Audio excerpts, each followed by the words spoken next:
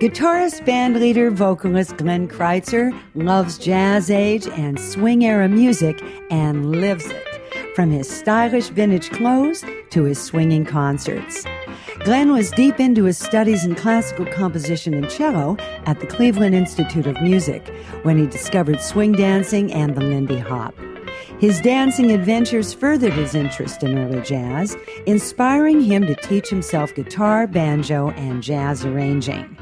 Glenn then moved to New York, set aside that cello career, and now leads the Glenn Crytzer Orchestra and his smaller band, the Savoy Seven, playing for fellow swing music lovers and feeding a craze that never completely goes out of style. I'm Judy Carmichael, and this is Jazz Inspired. I asked Glenn Crytzer about his journey from classical music to swing.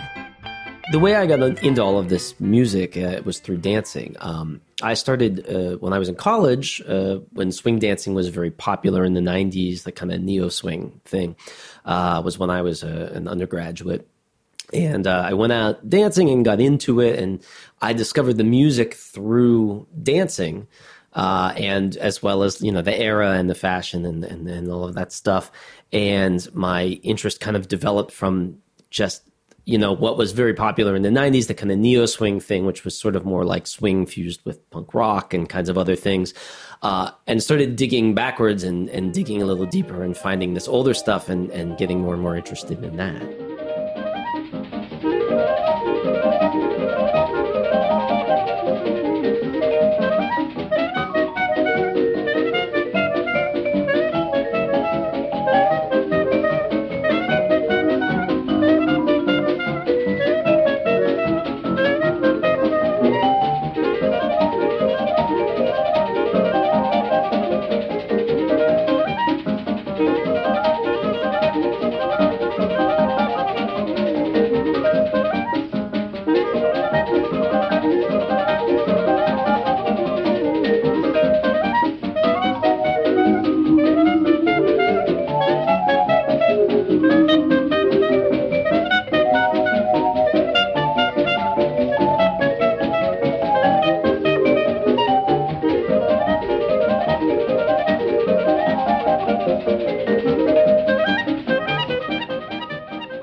I was going to dances and things like that, and being a musician, I was interested in the music I was hearing. I started collecting, you know, CDs and stuff like that. I mean, it was CDs at that time still. It wasn't all streaming.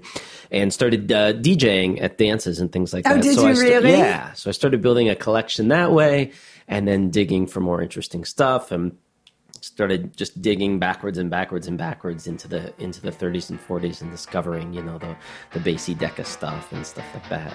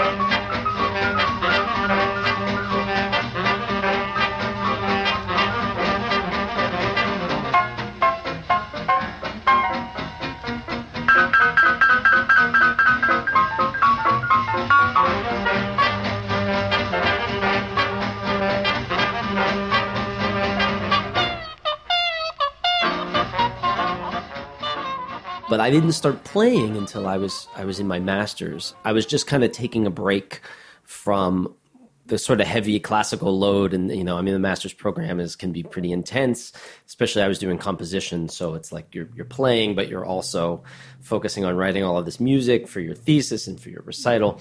And I needed a break over the summer. So I took up the banjo. Oh, really? It tuned the same as the cello. So it just seemed like sort of a fun way to let off steam, make music, and do something that was just fun, just for fun. And after I finished school, I just kind of kept going with it. And I started realizing that as a dancer, there weren't many people out there making the music that we really wanted to dance to. There was a lot of modern jazz and a lot of Dixieland and things like that, but really trying to do the nuance of the swing era in an authentic way, there weren't many people doing it. Mm-hmm. So that kind of gave me an interest in saying, I could make this music for my friends that we all really want to hear, and then went to the guitar from there, and it just kind of snowballed.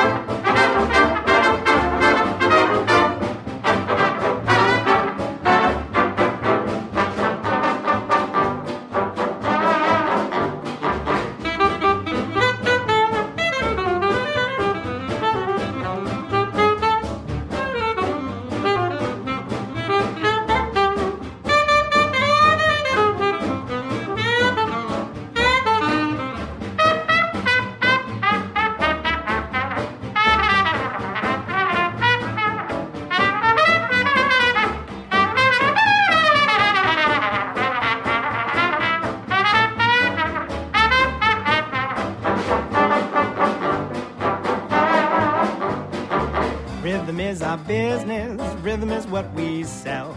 Rhythm is our business, and business sure is swell. Now if you're feeling blue, rhythm's what you need. If you got rhythm, you're sure to succeed. Rhythm is our business, business sure is swell. He's the drummer man in the band. Andrew's the drummer man in this band. Oh, when he does tricks with sticks, boys in the band all play hot licks.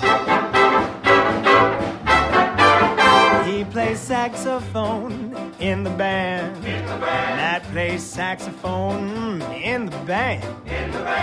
Oh, when he goes up that scale, deduct about a little that, little that.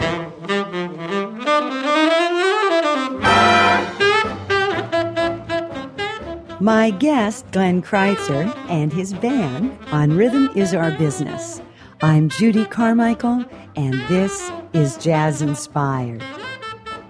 One of the things that I appreciate what you're doing is that you are doing it in an authentic way, and we should define that, I think, for our listeners, that with my career, which is long at this point, I've gone through many of these swing revivals. Everybody says it's coming back, and then it comes back again, and it comes back again, and you came to it when it came back in the 90s.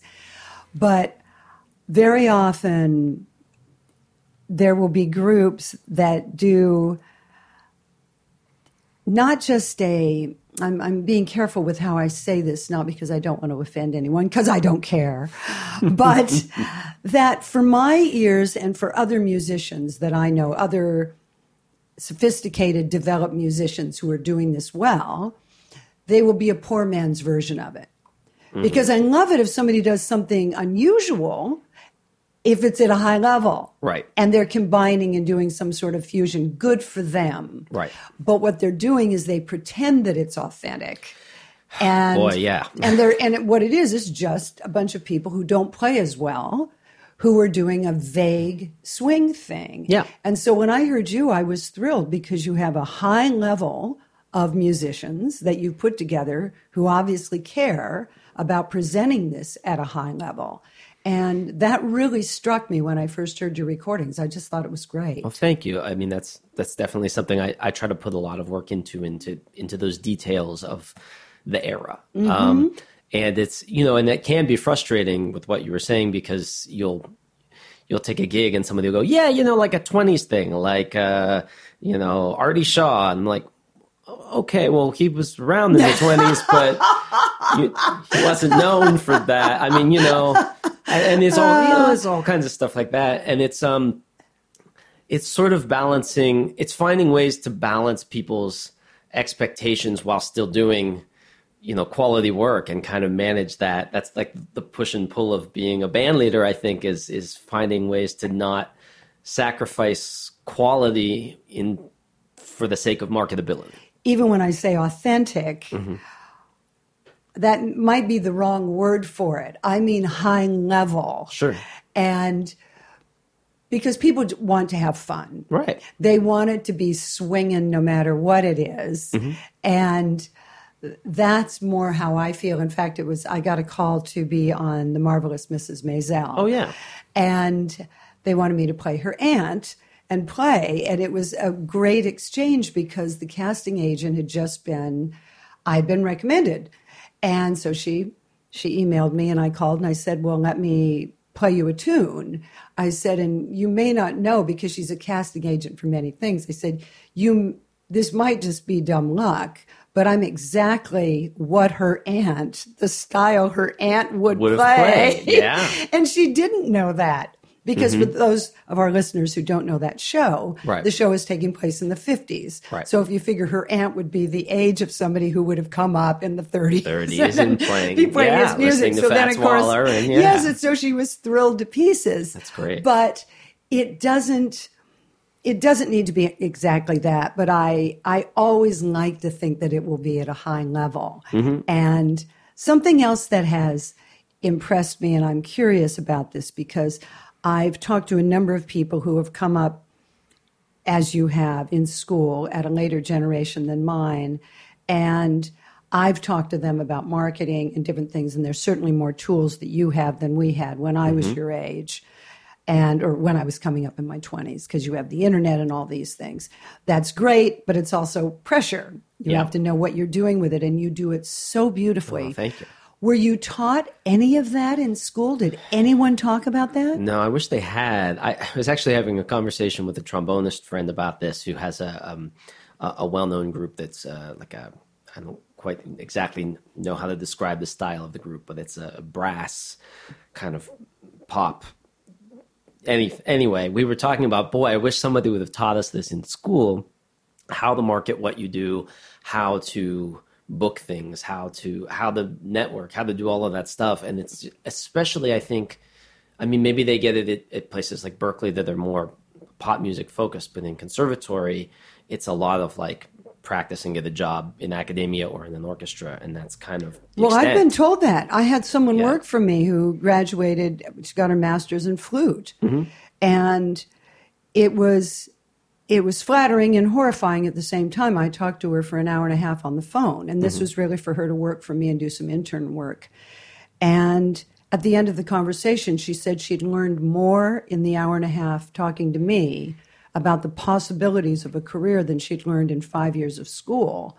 That was horrifying to me. That sounds about right, though. Yeah. Wow, because I was hoping that had gotten better, but I just had somebody on the show in her 20s, who Julia Keefe, and she said they didn't talk about it. She just got her master's from the Manhattan School of Music, and it was all about the music. They did tell her, though, it was fascinating, and people will know this and listen to the show. At one point, they told her how a jazz singer behaves on stage.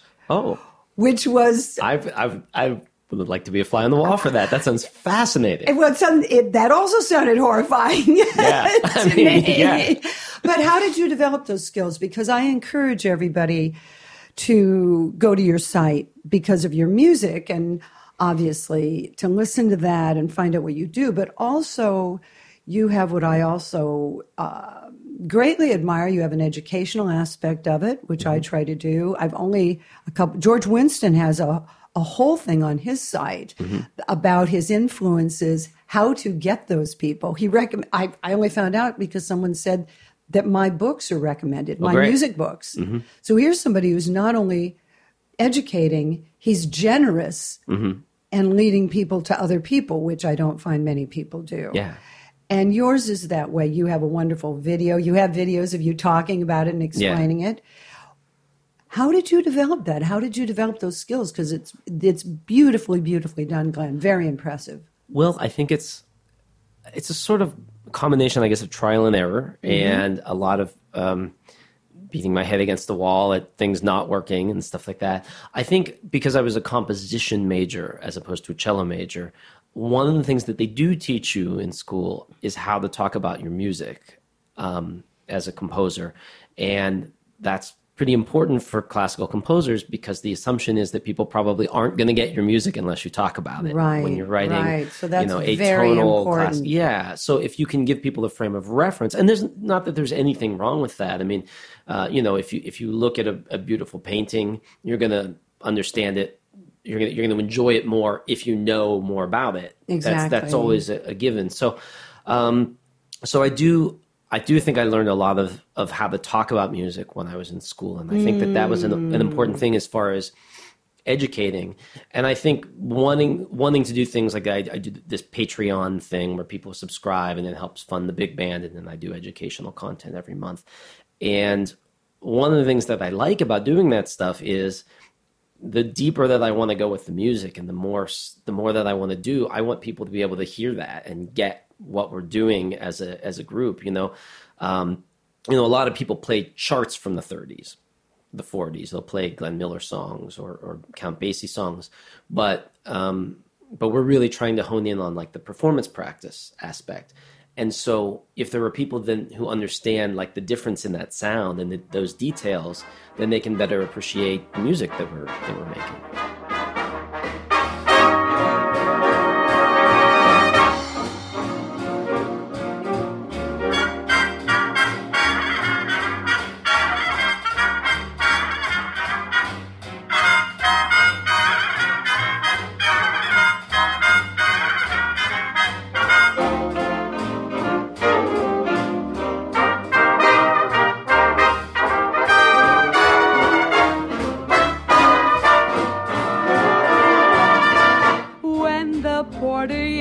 Massachusetts, I'll be there with bells, Massachusetts, homesick as can be, Massachusetts, only place for me, Massachusetts, got a special date with that New England state.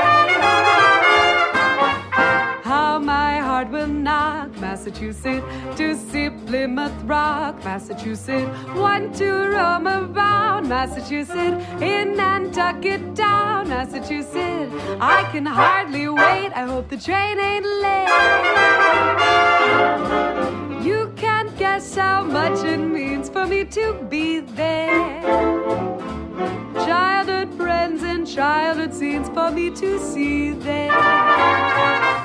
'Neath blue skies above, Massachusetts, with the one I love, Massachusetts, just like Jack and Jill, Massachusetts, we'll climb Bunker Hill, Massachusetts, spread the news around that Massachusetts bound.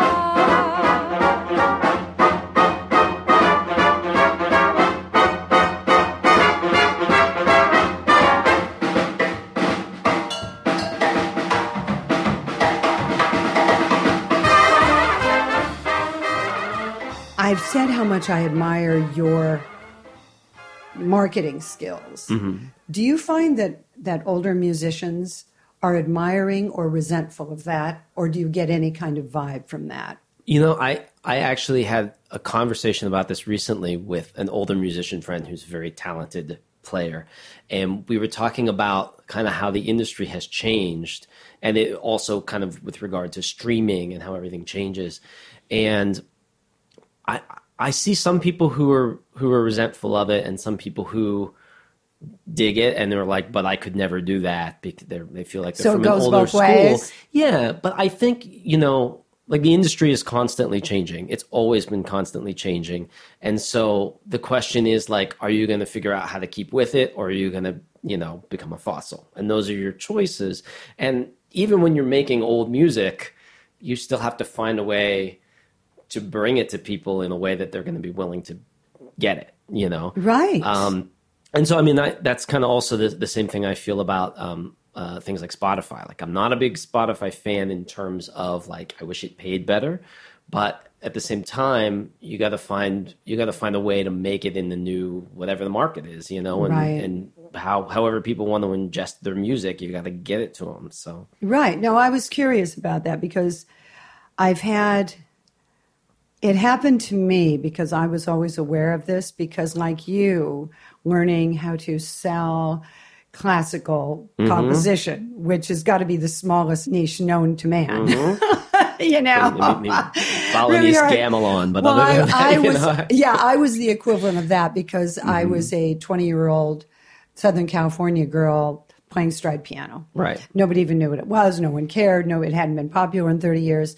So I assumed I'd have to frame it in a way that people would find out about it or find out about me and be willing to listen to it.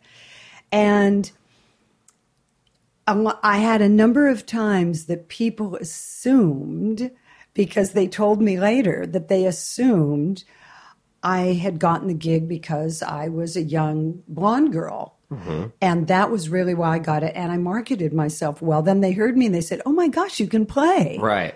Yeah. So that's a challenge, I think, sometimes in our business, because you do market well, then the musicians think, well, they probably can't really play. Mm-hmm. And I wonder if that has shifted now because everyone knows you have to market well. Because I made my big splash in the 80s when there was still a viable jazz world. There were still lots of festivals. There were things like that. So it was unusual to have somebody who was good at marketing themselves because I didn't have a big record label. I've always had my own. But now, I guess my question is, doesn't everyone know you have to market yourself? Or I'm curious. I don't know. I think it's the opposite problem now. I think you have a whole lot of people who can market themselves. But maybe can't deliver behind it, you know. There is a lot of that in the world. Now it is true. Yeah. Now it is true. You know. Well, talk about your wonderful CDs, because one of the things many, many years ago that I talked to Vince Giordano, the great Vince Giordano and the Nighthawks, who was, go talk about Sisyphus. This guy was trying to get it going. And I can remember when I came to New York, he was the first musician I met. Oh, yeah? And his big problem, or one of his problems, was getting musicians to play in the style. Mm-hmm. He had all these great musicians who he would have this beautiful chart, and then suddenly Charlie Parker started playing. Yeah. And he has told me that that's less of a problem now, that people are more inclined to play stylistically, that he doesn't. It's interesting because I had him on the show a second time many years later. And I wonder for you, because you have some of the older musicians, you also have younger musicians. In fact, you've got overlap. You've got some of the same people. Yeah, a couple guys. Do your musicians, are they happy playing in this style? Do they edge out? Do you have to say, don't do that? Or do they get with the program is my question. I think they're all really people who are into it.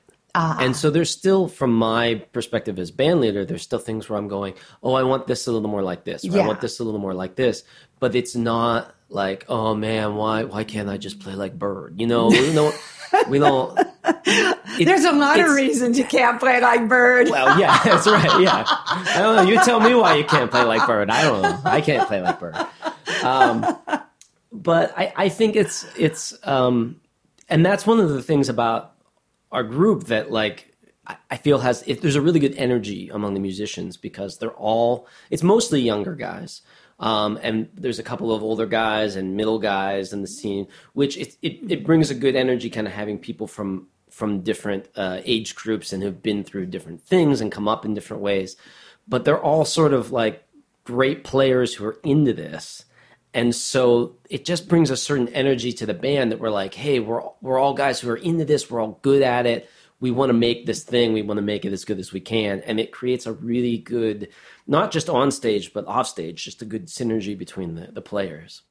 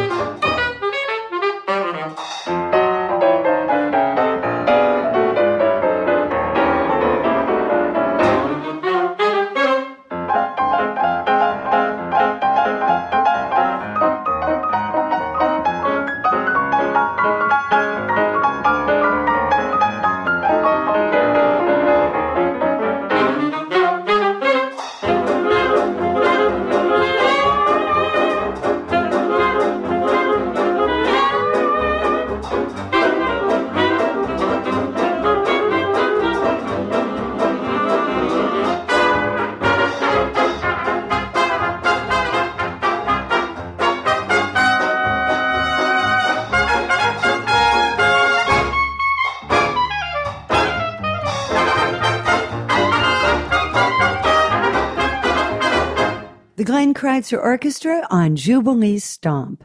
I'm Judy Carmichael, and this is Jazz Inspired.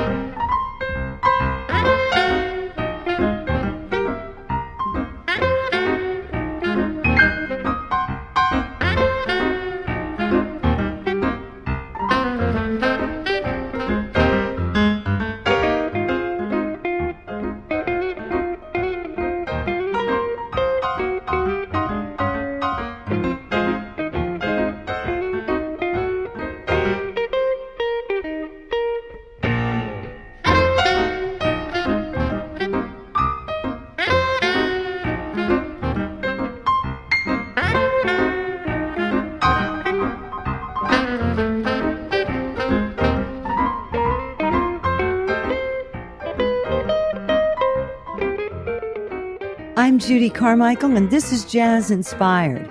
Our show is made possible in part with generous support from Steinway & Sons. Additional support is provided by Jazz Times Magazine, providing entertaining and provocative coverage of the jazz scene since 1970. On the web at jazztimes.com. For a schedule of upcoming programs, visit our website at jazzinspired.com. You can listen to podcasts of Jazz Inspired on Apple Music or wherever you get your podcasts. And email us at info@jazzinspired.com or visit us on Facebook and Twitter and Instagram at Stride Queen. November 19th, I'll be appearing at Steinway Hall in Manhattan for my annual champagne fundraiser for Jazz Inspired. I'll have special guests Ben Patterson, Harry Allen, Chris Flory, and many others. Visit the events page at judycarmichael.com for details. We are funded primarily by your donations, so please visit jazzinspired.com to chip in and keep us on air. 2020 marks our 20th year, and we need your support to make it all happen. Thank you. My guest today is guitarist, bandleader Glenn Crytzer. I wanted to talk about some of your influences, and you brought me some George Barnes, who I love, but I didn't have this track, so talk about this. So George Barnes was he was the first person to record on electric guitar, so obviously a hero of mine because of that, but also a really fantastic arranger. He was in the NBC Studio Orchestra from the time he was, I think, 17 when he got the job, very, very young. And he put together a group, an octet out of NBC players. So it's a very unusual group for jazz. It's a flute, an oboe, a clarinet, and a bassoon. So wind quintet, no saxophones, and then two guitars, bass, and drums. And he wrote a bunch of arrangements for this group in 1946. And they're just fascinating small group arrangements. There's very little improvisation other than Barnes improvising, but just really ingenious use of the winds and all these colors, and it's just fascinating arranging.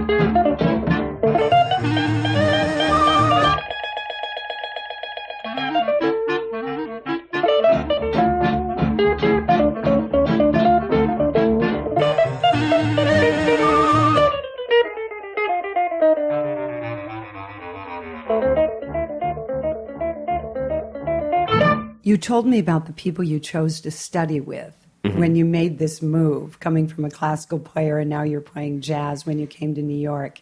And I loved it because I know all these people. I played with all these people. And it was such a variety of all in different directions, and you learn different things. And one of the first one was Chris Flory. Yeah. And talk about Chris Flory, why you chose Chris Flory, because he's obviously a favorite of mine. Listeners to this show know that I use Chris all the time. Sure. So that was a very different, because he's self-taught. Yeah. Came up out of the blues, mainly Jimi Hendrix, all of that. But then, of course, work with Benny Goodman. And talk about how you found Chris and why you studied with him, what you were hoping to learn. Sure. Well, I had heard about him from people and then found him on YouTube, clips of him and stuff like that. And, for me, it was... Everything is always about digging back into older styles. So if I hear, there's this guy who, worked with Benny Goodman and he plays like Charlie Christian and he's into that whole bag, I want to go find out what I can learn there, and there's so much to that era that, has been forgotten or is only remembered by a few people here or there. And it's just a matter of like trying to aggregate as much of that knowledge as you can from as many good people, as well as like just this, the guitar technique stuff, the physicality of the instrument that is, that you just have to develop, and people have different approaches and stuff like that. So I came out when I was visiting New York. I was out here for a couple of gigs, and I took a lesson with Chris, and this was a number of years back. And James Trillo and John Reynolds out on the West Coast, and a bunch of great players. Just trying to see what I could get from here and there, and especially not being in a place where I could study with anybody regularly. So it was just like, okay, I'm here for a gig. Let's see what we can learn while we're in town. So talk more about John Reynolds, because he's another one that I would imagine for someone like you would be a model stylistically, not just musically, but he really has that style and that history. And for people who don't know his music, John. He's the grandson of Zazu Pitts that everybody thinks is Zazu Pitts, but I know, because I know John, that it was Zazu Pitts, the great silent film actress and then comedic actress. And so he had a whole Hollywood background, knew that music very well. And for a fellow Californian, it was unusual because he was many generations Californian, which was very unusual when I was coming up. Most baby boomers, my generation, were first-generation Californians because their parents came from somewhere else. So John was sort of this exotic who was many generations California. So talk about meeting John. That must have been mind-blowing for you. Yeah, it was when I first... So I played banjo first, and then I switched to guitar. And John is also, of course, a great banjo player. Right. And so I had been playing guitar for maybe a year at that point. This is about, 2019 now? So this was 2009, maybe 10 years ago or something like that. And John was in town in Seattle for a gig. And I said, hey, can I get a lesson with you? And he was there for like a weekend of gigs. And so I went over, it was at Casey McGill's house in Casey's backyard. And I took a lesson from John in Casey's backyard. And he showed me a bunch of really cool stuff and all of this stuff. And then I was like, wow, I'm going to have this for months to work on. This is great. And then I showed up at the gig he was playing that night. And it was a dance, and he saw me come in, and the next solo he played every single thing he taught me in the solo, and just looked at me the whole time. Didn't even look at his fingers, just went, and he's just looking at me like, and that thing, and that thing, and that thing, and I'm just like, who is that? Where did this guy come from? He's just an incredible player and an incredible showman too. Who's, one of those people that not only, has that showman thing and really backs it up. My goal has always been, I love all these old bands, and I like playing, if I'm going to play an Artie Shaw chart, I want to do it really well and get those details of but my bands, I'm not trying to be a copy of the Artie Shaw band. Right. At the same time, I feel like and this is sort of a larger discussion about what creativity is, but there's no reason that you can't have a band today that works within the framework and style of 1940 and plays charts that were popular in 1940 and also plays their own charts, but that has its own voice as a band.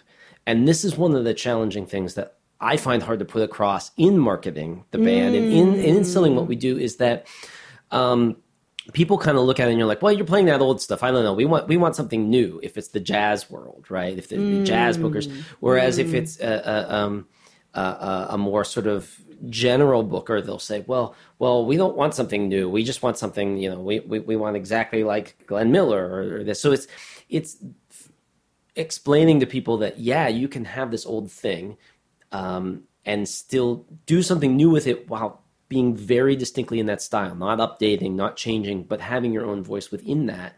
And I think that's a really 20th century problem, because the 20th century totally changed what creativity was supposed to be about in the art world.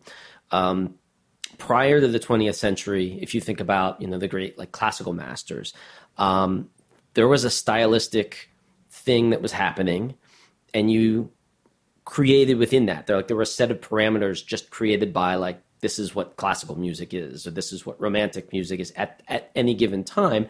And you worked within those parameters, and maybe you kind of pushed the boundaries of it a little, and people criticized you for it. Like they criticized Beethoven for doing that. But ultimately it was about the voice that you were expressing within the set of parameters. In the 20th century, and not just the music, but arts in general, everything became about parameters.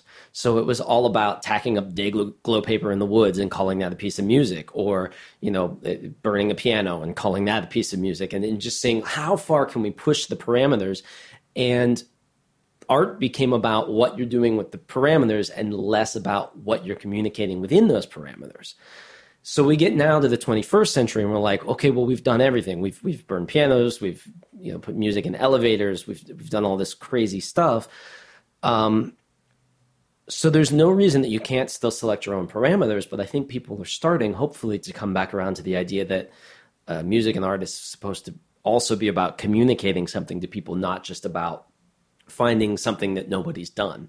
And so I think in terms of looking back at old music, there's no reason that I can't choose that set of parameters to say 1940, that's my set of parameters, or 1935 or 1926 or whatever, but still find a unique voice within that.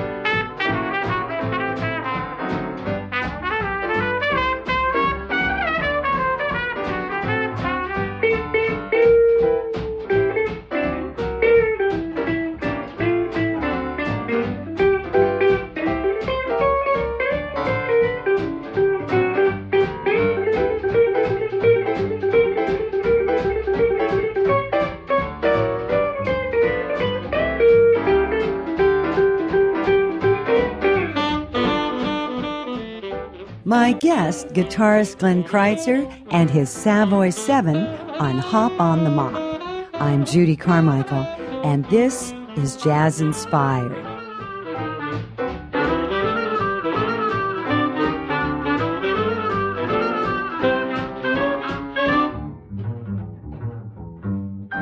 What I think is interesting is that, the last 70 years of popular, maybe 60 years or so of popular music has been songwriters largely presenting their own work for the most part, and more and more and more. And now with maybe modern pop music, it's less and less of that. But even with the hip hop and stuff, it's largely, these guys are writing their own stuff and they're presenting it.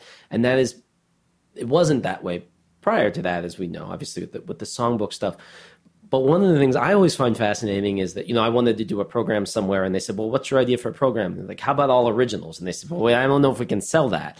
And it's like, but people go to hear people play all their own originals all the time. If you go to hear Bob Dylan, you're not really paying to hear him play covers, maybe a few, but mostly you want to hear Bob Dylan play Bob Dylan. And, the boomers forward that's been what they've come to expect when they go to a concert. So I think I think actually the originals help people connect to the older songs, whereas maybe 30 years ago, the older songs would kind of give you a path to help people connect to the originals. Right. And that know? audience is changing. Yeah. One of your favorites is Basie. You brought me a wonderful Basie, Honeysuckle Rose. Two things I love. I always end with that song. Yeah.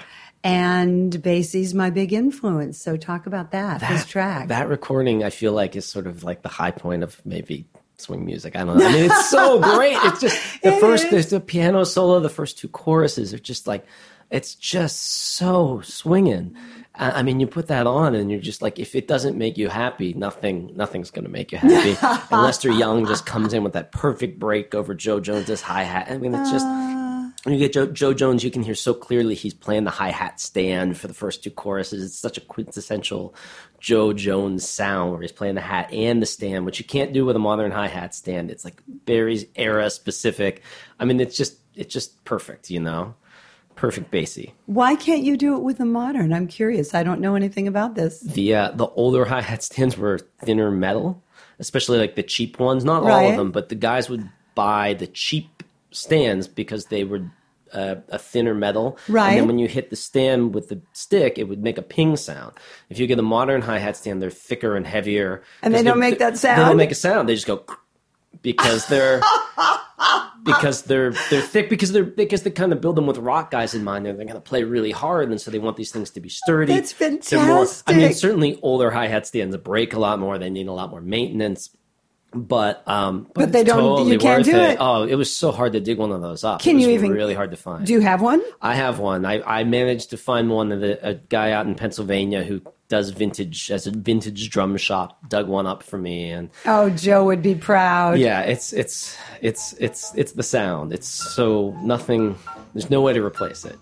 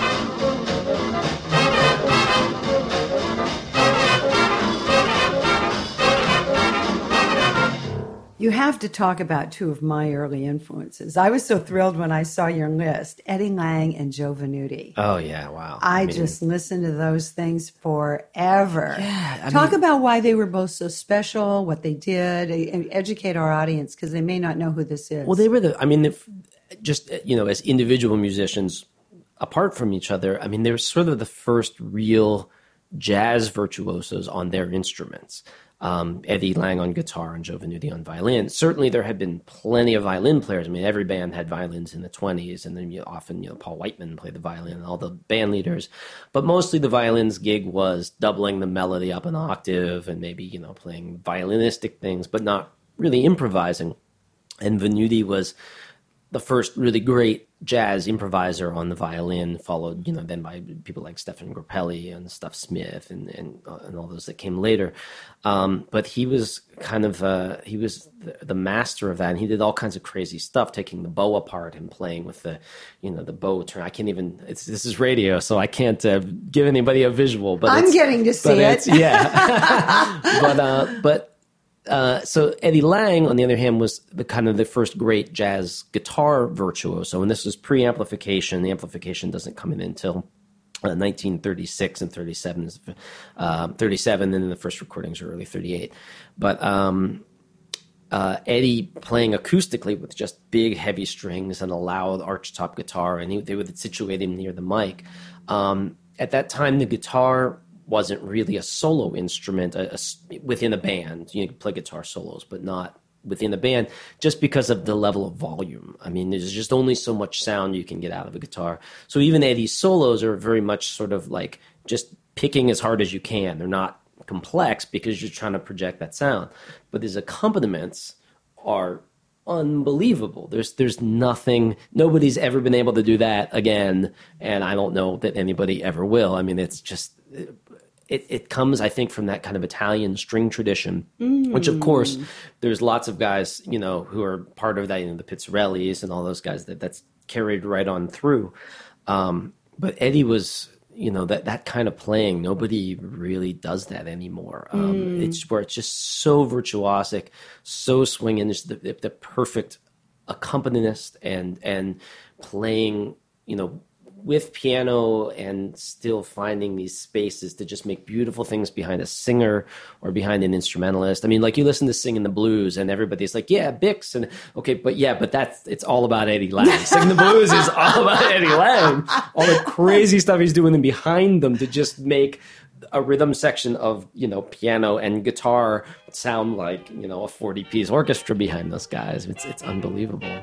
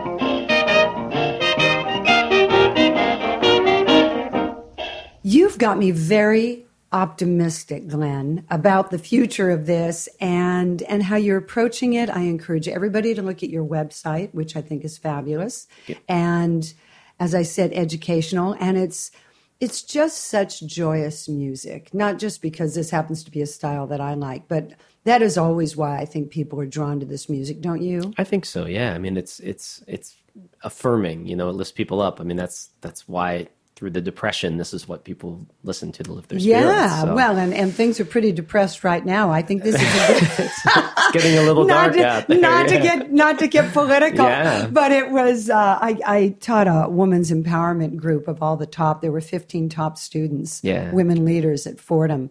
And it's now going to be an annual event. Great. And I remember when I was in college, we were just going to take over the world, and everybody was really positive. And I walked in there, and none of them were artists, which was interesting. I've never talked to. Well, I did teach 125 law students, believe it or not, at Michigan once. I was scheduled for a music class, and they messed up the schedule. And I'd flown in for a concert in a class, and he said, "All I have are lawyers." I said, "Let me have them." Right. And so I taught a law class. That was a great experience. Very interesting. Yeah. But this was interesting because it occurred to me that none of the women, they were all scientists and business people. I mean, really stellar women. Yeah. And none of them artists. I thought, well, that's off the table. I don't have to talk about how you survive. It's a different thing. But what really struck me was they were very engaged in my being there. They'd all read my memoir. They were all... This was set up for this kind of thing, and my being a woman in business all these years. But it was fairly dark, I have to say. And I thought, wow, because college is when you're still optimistic usually. Right. So if ever there was a time for swing music, I know. it's now. People go out, swing dance, hear you do this. And thank you. You're out here at my house in Sag Harbor. I never record here. It's beautiful out here. Thank you. Yeah. And you've got a gig tonight very nearby. Yeah. So I'm glad the timing worked out. I am too, on a beautiful day in the Hamptons. Indeed. So thank you, Glenn. This has been great fun. Thank you for doing it. Thank you for having me on the show. You've been listening to my conversation with Glenn Crytzer. I hope you'll join me here next time when I talk with another creative person about how jazz has inspired their life and work. I'm Judy Carmichael, the host and producer of Jazz Inspired. My production engineer is Curtis Heidoff. You can download free podcasts of Judy Carmichael's Jazz Inspired from all the usual podcast platforms or listen at jazzinspired.com. Our opening music was Airmail Special, and the mid-break music is a smooth one from my CD, High on Fats and Other Stuff. The closing music is Old Fashioned Love from my CD Trio. I'm on piano with Mike Hashem on sax and Chris Flory on guitar. Judy Carmichael's Jazz Inspired is made possible with generous support from our listeners and from Steinway & Sons. I'll be appearing at Steinway Hall November 19th in Manhattan for my annual champagne fundraiser for Jazz Inspired. I'll have special guests Ben Patterson, Harry Allen, Chris Flory, and many others. Visit the events page at judycarmichael.com for details. We're funded primarily by your donations, so please visit jazzinspired.com to chip in and keep us on air. Any donation is appreciated. And 2020 marks our 20th year, and we need your support to make it all happen. Thank you. You can email us at info@jazzinspired.com or visit us on Instagram, Facebook, and Twitter @StrideQueen. Judy Carmichael's Jazz Inspired is also sponsored in part by Paige at 63 Main in Sag Harbor, New York, serving organic microgreens and vegetables grown on their own energy-efficient indoor and outdoor aquaponic farms. Better taste, happier planet. Visit Paige at 63 Main at opentable.com. For additional information, visit jazzinspired.com or judycarmichael.com.